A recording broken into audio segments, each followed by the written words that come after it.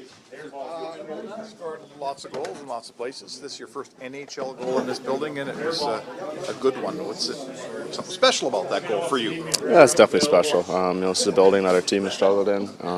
Personally, I've struggled in it before, so it's definitely fun to be able to come in here and get a big win. So you look off Riley, and are you looking him off because you know what you're going to do, or how does that work?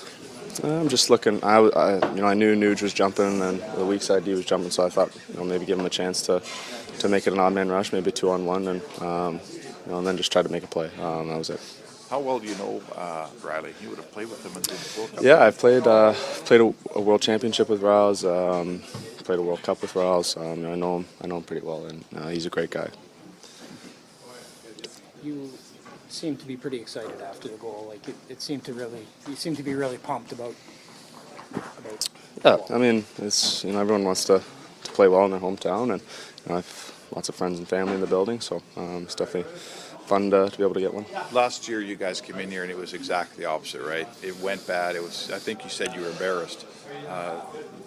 This must feel good because of that. Yeah, it definitely feels good, and we've never had a win in here since I've been a part of the Oilers. So, and it's definitely, definitely fun to get one. Does it feel like a monkey sort of taking off your back there? No, not really. I mean, no. I mean, it's a building I played a couple times in, and World Juniors, World Cup, a couple times in the NHL. So it's a building I'm familiar with, and I've had success in other tournaments and stuff, but never really in the NHL. So it's definitely fun. Was there anything that you saw in Morgan that made you make that move at that time? Like where his feet were, where his balance was?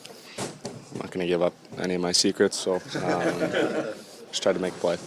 How many tickets were you on to for tonight? CIBC, actually, it's good that you do that. I can give a shout out to CIBC. They helped me out with a box, so my family gets to sit in there, which definitely helps the wallet out. What was the trip home like for you? How busy are you when you come in here and try and cram everything in and the game as well? Yeah, it's always busy. You got people hounding you for stuff, but it's always fun to play here, and it's always fun to leave here as well. So yeah.